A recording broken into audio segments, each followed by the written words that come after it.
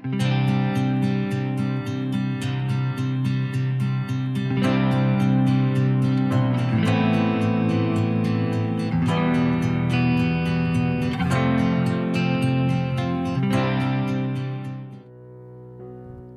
ladies, welcome to Women's Bible Study. We are so grateful you're here.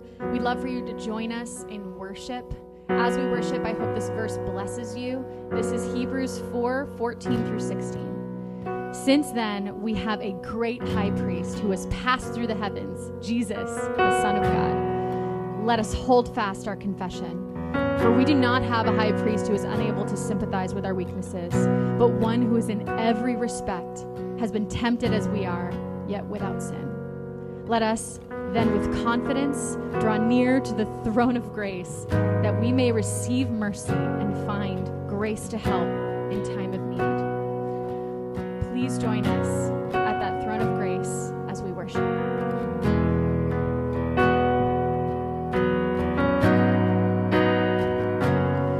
God, I look to you. I won't be overwhelmed. Give me vision to see things like you do. God, I look to you. You where my help comes from.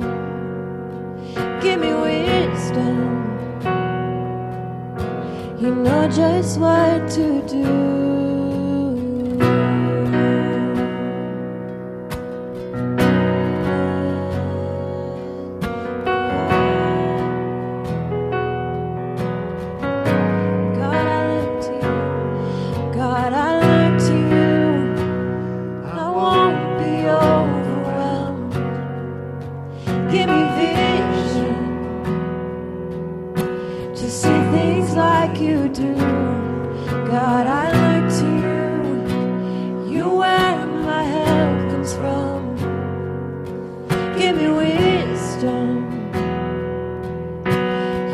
Just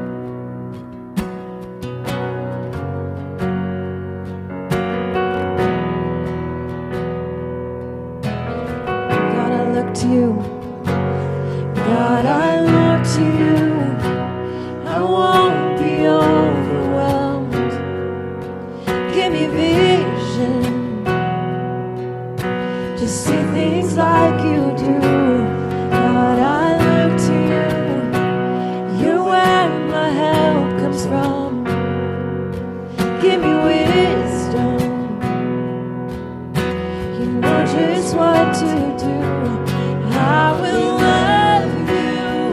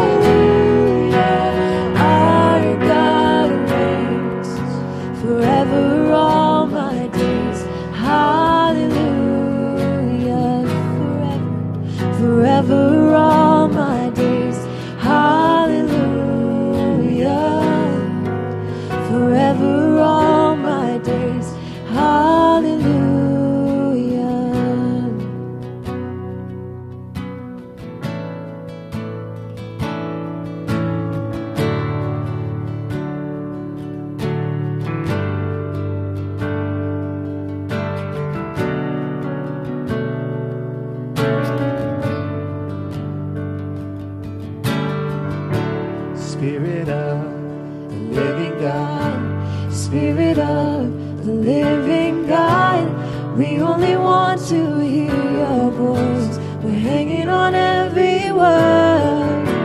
Spirit of the living God, Spirit of the living God, we want to know you more and more.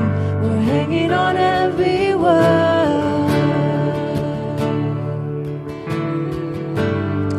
That's our prayer, oh God. Now your Spirit, come and speak to us, speak to our hearts. Give us soft hearts to hear you. Let's sing it again. Spirit of the living God, Spirit of the living God, we only want to hear your voice. We're hanging on every word. Spirit of the living God, Spirit of the living God, we want to know you more and more.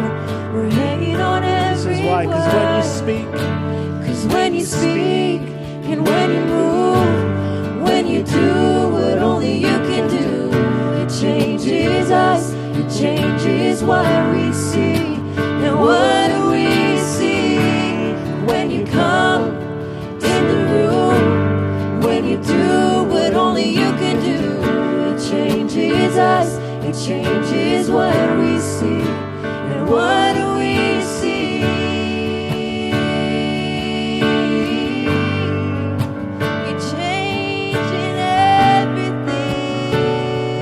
second verse together. Spirit of the living God, we're leaning in. Spirit of the living God, Spirit of the living God, we're leaning into all you are, and everything else can wait. Spirit of the living God, Spirit of the living God, come now and breathe upon our hearts. Come now and have your when way. You speak, 'Cause when you speak and when you move, when you do what only you can do, it changes us, it changes what we see. And what do we see? And when you come in the room, when you do what only you can do, it changes us, it changes what we see. And what do we see? 'Cause when you speak and when you move, when you do what only you can do, it changes us, it changes what we see. And what do we see? When you come in the room, when you do what only you can do, it changes us, it changes what we see. And what do we see? It changes everything. Lord, would that prayer be true among us?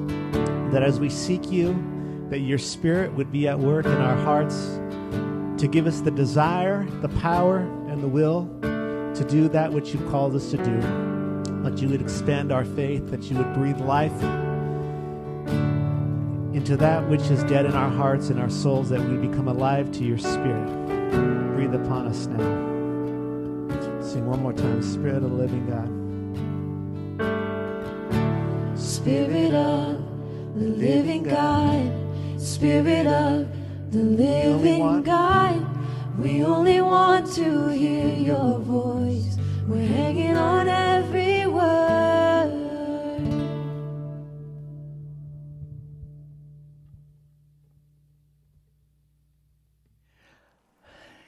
Hi. It's so good to see you guys. I'm so glad you can see me, because that's about what we have right now in our strange upside-down world. I'm really so honored to be here to get to bring week 6 of our women's Bible study. It's been such a good study, and the teaching has been great, and so I'm pleased. My name is Kathy. If you don't know me, where have you been? No, I'm kidding.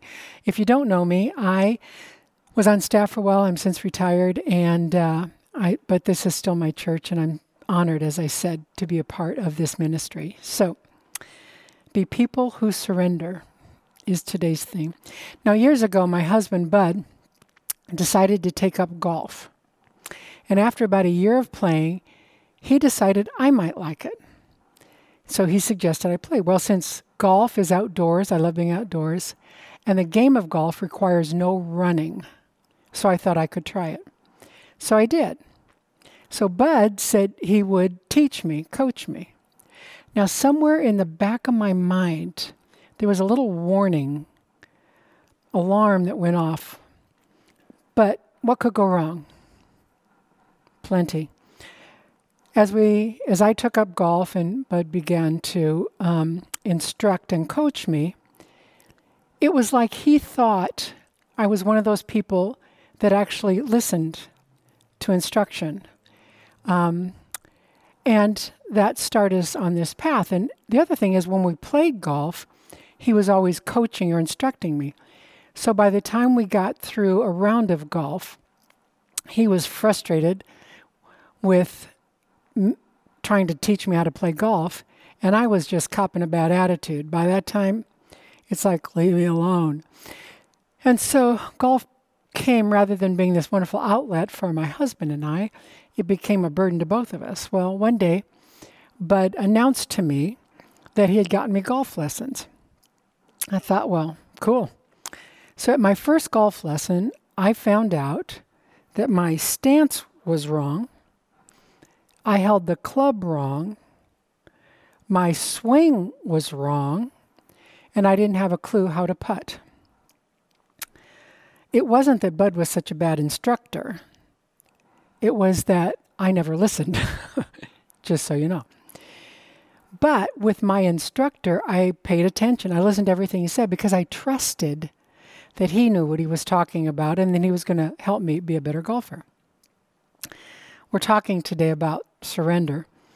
And I submit to you that our ability to surrender control of any aspect of our life directly relates to how much we trust the person to whom we're being asked to surrender, the person who is leading and guiding.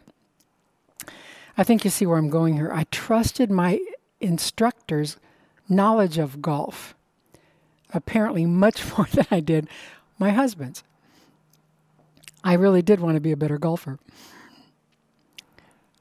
But trusting him meant that I listened and responded. If we don't think God is ultimately and always good, how can we ever surrender? Why would we? If you used the study guide this week, and I hope you did, it's really good stuff, you discovered many different pictures of surrender. We'll only touch on a few today, but it's been my experience that there is no end to the daily opportunities we have to surrender. By definition, surrender means to cease resistance to an enemy, opponent, or person, and submit to their authority. Cease resistance, submit to their authority. In war, we know what surrender looks like. The loser has to surrender just for survival. In relationships, we know that surrender is difficult because we have to surrender our position or desire or argument. In our relationship with God, our ability or inability to surrender, again, makes all the difference, literally life or death. So let's look at some surrender lessons from Paul and his peeps from the book of Acts. The first is this: we are called to surrender our rights or being right. In Acts 15, verse 36 to 41, it says this: after some time, Paul said to Barnabas, "Let's go back and visit each city where we previously preached the word of the Lord, to see how the new believers are doing." Barnabas agreed and wanted to take along John Mark. But Paul disagreed strongly since John Mark had deserted them in Pamphylia and had not continued with them in their work. Their disagreement was so sharp that they separated. Barnabas took John Mark with him and sailed for Cyprus. Paul chose Silas, and as he left, the believers entrusted him to the Lord's gracious care. Then he traveled throughout Syria and Cilicia, strengthening the churches there. Now, commentators have speculated on the reasons for Paul's adamant refusal to take John Mark and Barnabas' insistence that they do.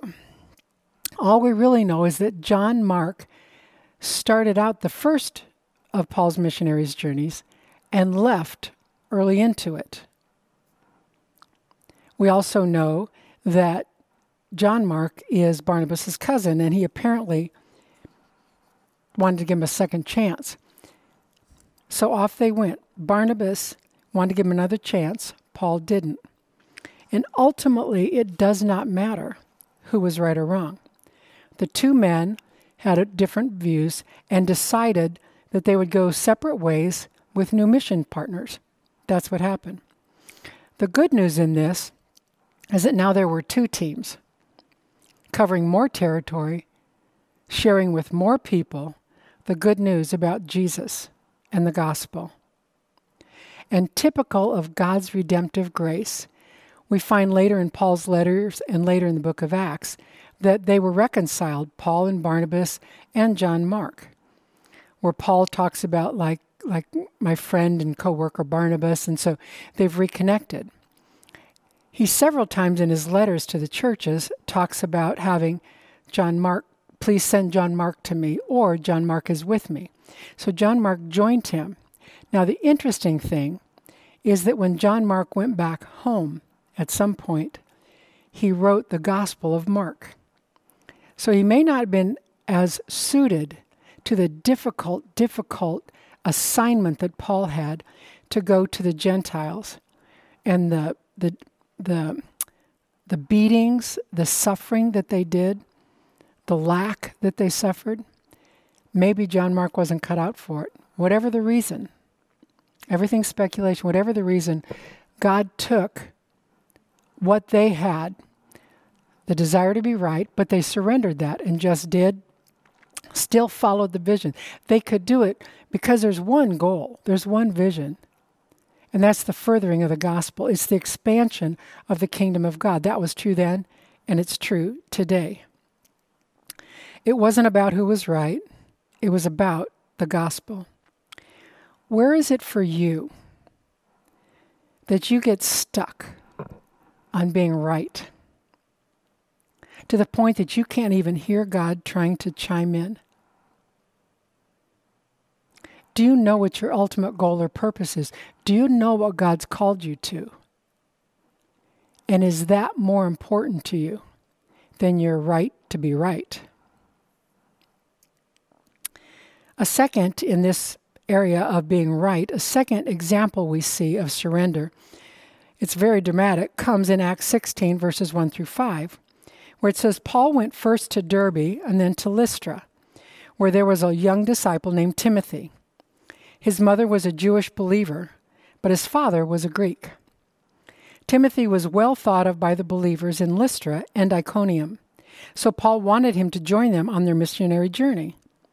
In deference to the Jews of the area, he arranged for Timothy to be circumcised before they left, for everyone knew that his father was a Greek. Then they went from town to town, instructing the believers to follow the decisions made by the apostles and elders in Jerusalem. So the churches were strengthened in their faith and grew larger every day. Now, Timothy is a grown man. He's young, but he's a grown man who's highly thought of in his area, in the Christian community. His mother and grandmother are renowned for their faithfulness. They're known to be faithful women of God. And Timothy is chosen to join Paul's team on this missionary journey. There's just this one little thing first: circumcision. What? Why? If you remember from last week, when Coley taught, she talked about how part of Paul's assignment, if you will, his calling on his missionary journey, was to go to the churches they'd already established and tell them about the decision that the church in Jerusalem had made regarding Gentiles having to be circumcised. Because prior to the gospel, prior to Christ's death and resurrection in the first church, if a Gentile wanted to convert to Judaism, they could, but they had to be circumcised. that was the mark of God's covenant with the Jewish people.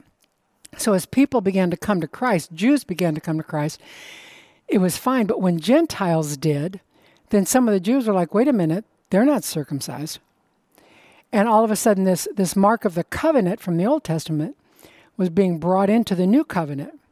And so the main church, the mothership, if you will, took on this, had discussions, and Coley talked about this last week, and they decided, rightfully so, that circumcision was not required of Gentiles in order to be converted into Christianity.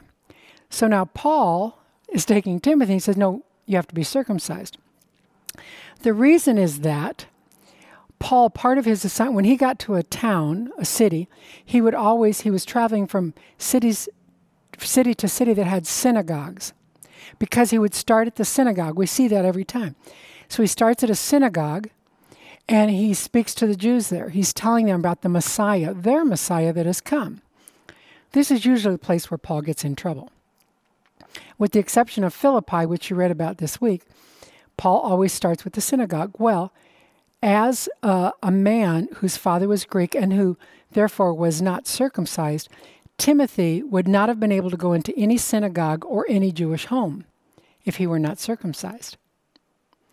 And so Timothy, surrendering his right to not be, his holy right, if you will, his theological right at this point, to not be circumcised, he surrendered that for the sake of the gospel, because he was a partner of Paul's in this ministry, and he wanted to do it. He gave up his personal rights in order to advance God's mission to the world. Even as I wrote this material, I was going to ask you, is there anything that you're clinging to as a right in a way that hinders God's work in and through you? So I was going to ask you that. And as I started to type it, I thought, I don't even know how I would answer this for me. And I realized that if I don't even know those places, and if I don't stop and prayerfully ask the Holy Spirit to show me, I don't even know where I'm clinging to a right that is hindering God's work in my life and on the earth. So I prayed, God, would you graciously show me where I'm getting in your way, getting in the way of your plans. And Lord, have mercy. Teach me to surrender. So the first way that we need to surrender is to our rights and being right. A second thing we learned from these verses this week is that we sometimes are called to surrender our own wisdom or plans. We read in Acts 16, verse 6 to 10. Next, Paul and Silas traveled through the area of Phrygia and Galatia, because the Holy Spirit had prevented them from preaching the word in the province of Asia at that time. Then, coming to the borders of Mysia, they headed north for the province of Bithynia. But again, the Spirit of Jesus did not allow them to go there. So instead, they went on through Mysia to the seaport of Troas. That night, Paul had a vision. A man from Macedonia in northern Greece was standing there pleading with him, "Come over to Macedonia and help us." So we decided to leave for Macedonia at once, having concluded that God was calling us to preach the good news there. Now, Phrygia, Galatia, Asia, Mysia, and Bithynia were all districts in what today would be modern-day Turkey. So Paul, coming up along the coast of the Mediterranean, Israel, where he'd been before, because remember, he's revisiting some of the churches, so it makes sense for he and his team to continue like, okay, we're going to go here and share the gospel. You see, his plans were not to do something outside of a good thing. He's talking about like sharing the gospel. So we're going to go here. And then the Holy Spirit stops him. No, I don't want you to go there. Oh, so instead of going east, they head north. And they get there and it's like, okay. And this is the Spirit of Christ, or the Holy Spirit says, no, not here either. Okay. So that night, Paul has a dream, and he sees a man from Macedonia. Now that would be modern day Europe. So he couldn't go east, wasn't supposed to go north. And in the vision, the man from Macedonia says, "Come." So they go kind of northeast, but head into Europe.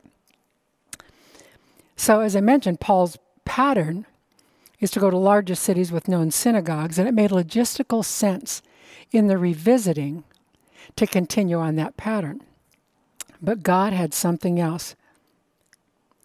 This can be a tough one for us sometimes, but are you willing to surrender your plans and dreams to God, who has bigger things for you and me than we could ever imagine? It's less certain, it's often scary, but always best. Always. Years ago, I had a friend who, she and her husband felt called to the mission field. And so that was their plan. They were so excited. They both, that's how their heartbeat was for the mission field. Go to other places. And God planted them in Los Angeles. And talk about chafing. I mean, it was like we'd talk and she was so uncomfortable. She was just waiting for God to send her. And somehow God brought her to a place where she read that Los Angeles has something like 142 known languages being spoken and cultures that are represented in LA County, the mission field. So even when our desire looks like it has God written all over it, are you willing to surrender what you think is best, what makes sense to you, when God says, "I want you to go"? A third area that we learn to surrender, and you've probably already experienced this, is that we sometimes are called to surrender to suffering. When Paul was in Philippi, as you read, they were walking through the city and preaching, and there was a slave girl who actually had an evil spirit, a spirit of divination, they call it. But she was going, walking around with them or following them and screaming out, "Listen to these men. They are men of God, and they're going to tell you how to be saved." So it seemed like she was doing a good thing, but it was so distracting. And after a couple of days, Paul gets really irritated, and so he just casts this evil spirit out of her. Well, the people who owned this slave girl were making a lot of money because she was a fortune teller.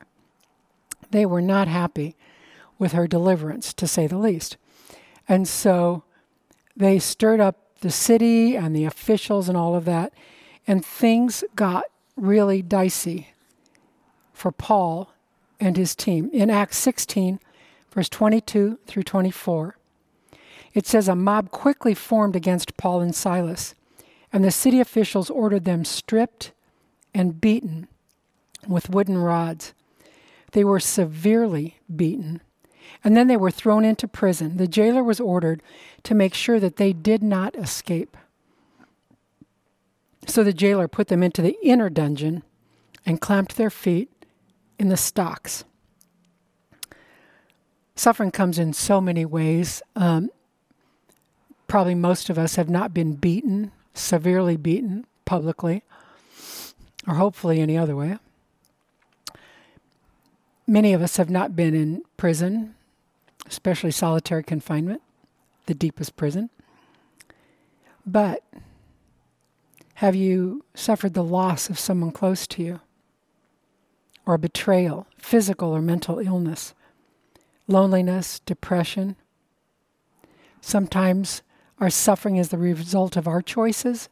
Often it is not. It's just what it means to be human. How and why should we surrender to suffering? Surrender to pain? Because in those times, we are often closer to God than we can even imagine. Closer than when we think we're doing something we can fix or control. When we are at the end of our ability to control or fix, we are available to God if we will surrender to those circumstances. In this last year with the pandemic, COVID, there's so many friends who've contacted me, and their spouse or a child or them, contracted the coronavirus, and it was very scary. And so they said, please pray. And did. And people checked in on them and prayed, and we were very tuned into God because there was nothing we could do to help our friend. My son-in-law contracted COVID when he had pneumonia. He was very sick already and then ended up in the hospital with it. Well, because of his depleted system, from everything I knew of, he was a prime candidate to not survive. Very scary. I didn't just pray. I begged, I pleaded, I cried, I fasted. I made everybody I knew who knew the name of God pray with me. In suffering, we often find ourselves at the perfect place to surrender and to be in intimate contact with God. Remember, when Paul and Silas were in this prison, in the deepest, darkest place, they were manacled. They'd been beaten, so they were already in pain. Instead of whining about God, you called us here, what are you doing? They were singing and worshiping. They surrendered to the suffering for the sake of the gospel. Jesus' purpose in coming to earth was to meet us in our pain and to deliver us as only He could and only He can. In Psalm 34:18, the psalmist says, "The Lord is near to the brokenhearted and saves the crushed in spirit." God is very near us when we are brokenhearted. In Isaiah 61:1, which is a prophetic passage, a messianic, if you will, it's talking about Jesus who would come as the Messiah. And it says, "The Spirit of the Lord God is upon me, because the Lord has anointed me. He has sent me to bring good news to the oppressed, to bind up the brokenhearted, to proclaim liberty to the captives, and release to the prisoners." God is at work in your times of suffering as much, often more, than He is when you are not suffering. We can choose to surrender when we are in our deepest, darkest prison, if you will. Or we can resist and refuse to worship God and surrender to His loving, gracious hand. Because He's all we have. We just don't act like it's true. God is present. If you are suffering now, if you're going through a terrible time, whether it's personally, someone new, whatever it might be, you need to know that God sees, He knows, and He has you. I'm not saying we all get glorious outcomes. I am saying that God knows what He's doing. He is always only good. And He loves you. How does an earthquake open manacles or stocks? God knows.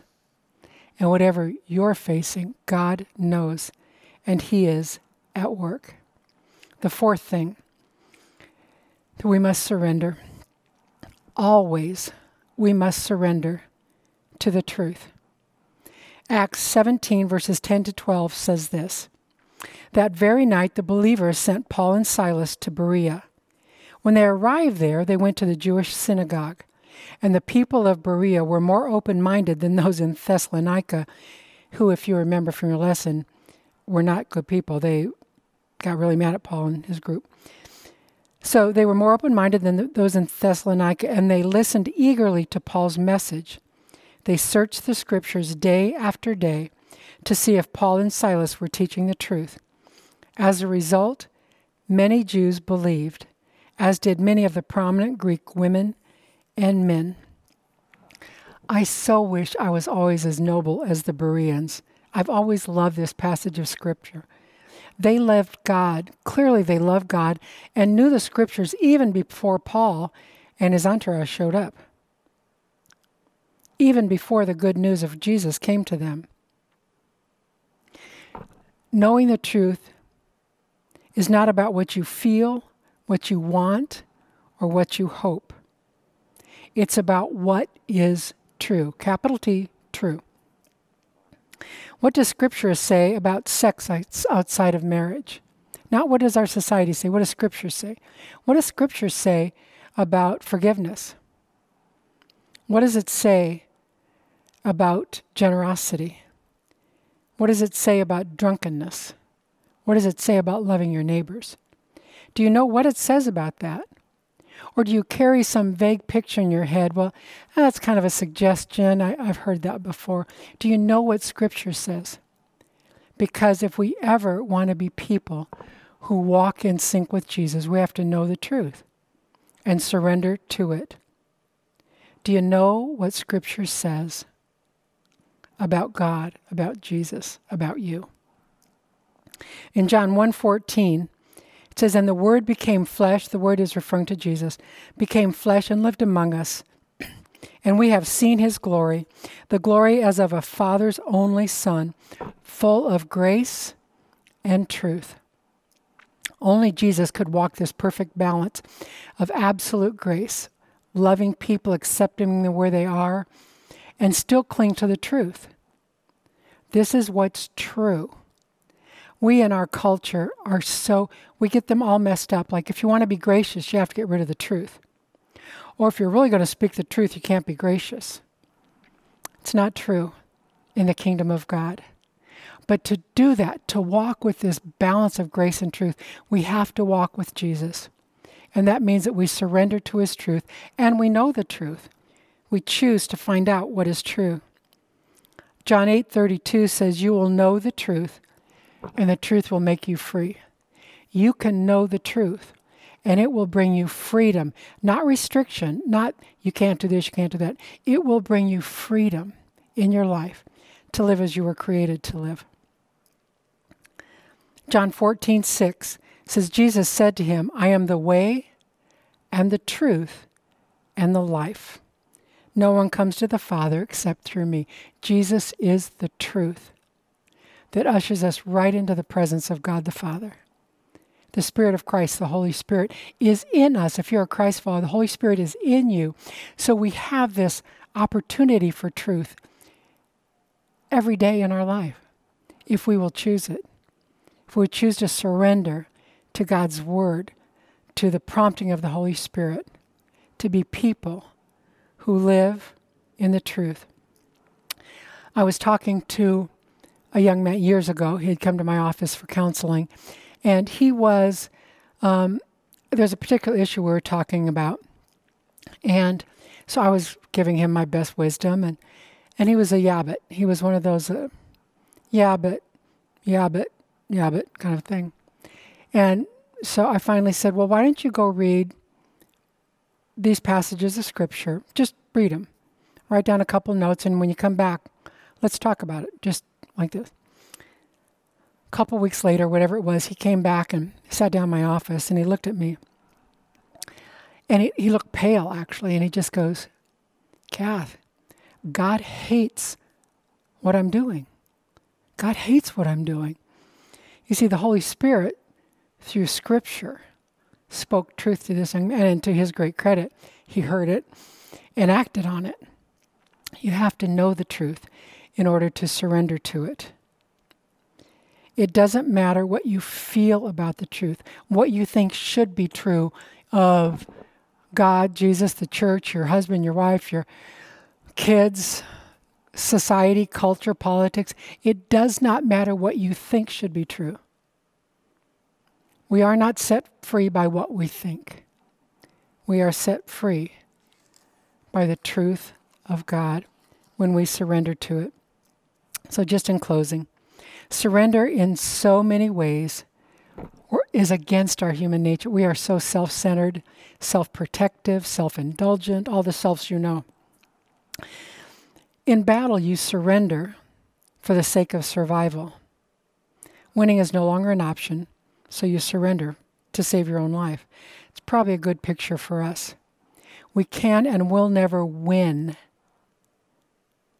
our life outside of surrender to the one who loves us. Now, you can get the immediate thing you want if you refuse to surrender. You can get that thing, but it will never give you life.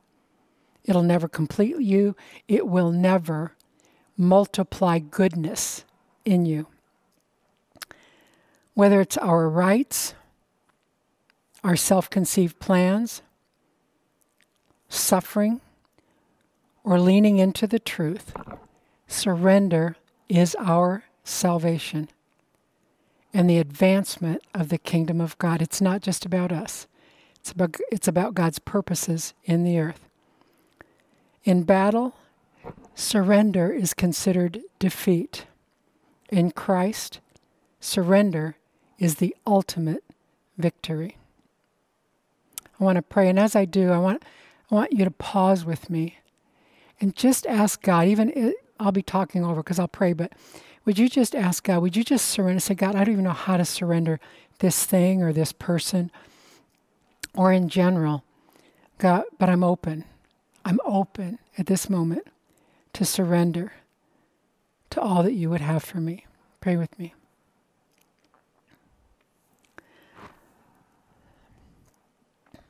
Loving Father, precious Savior,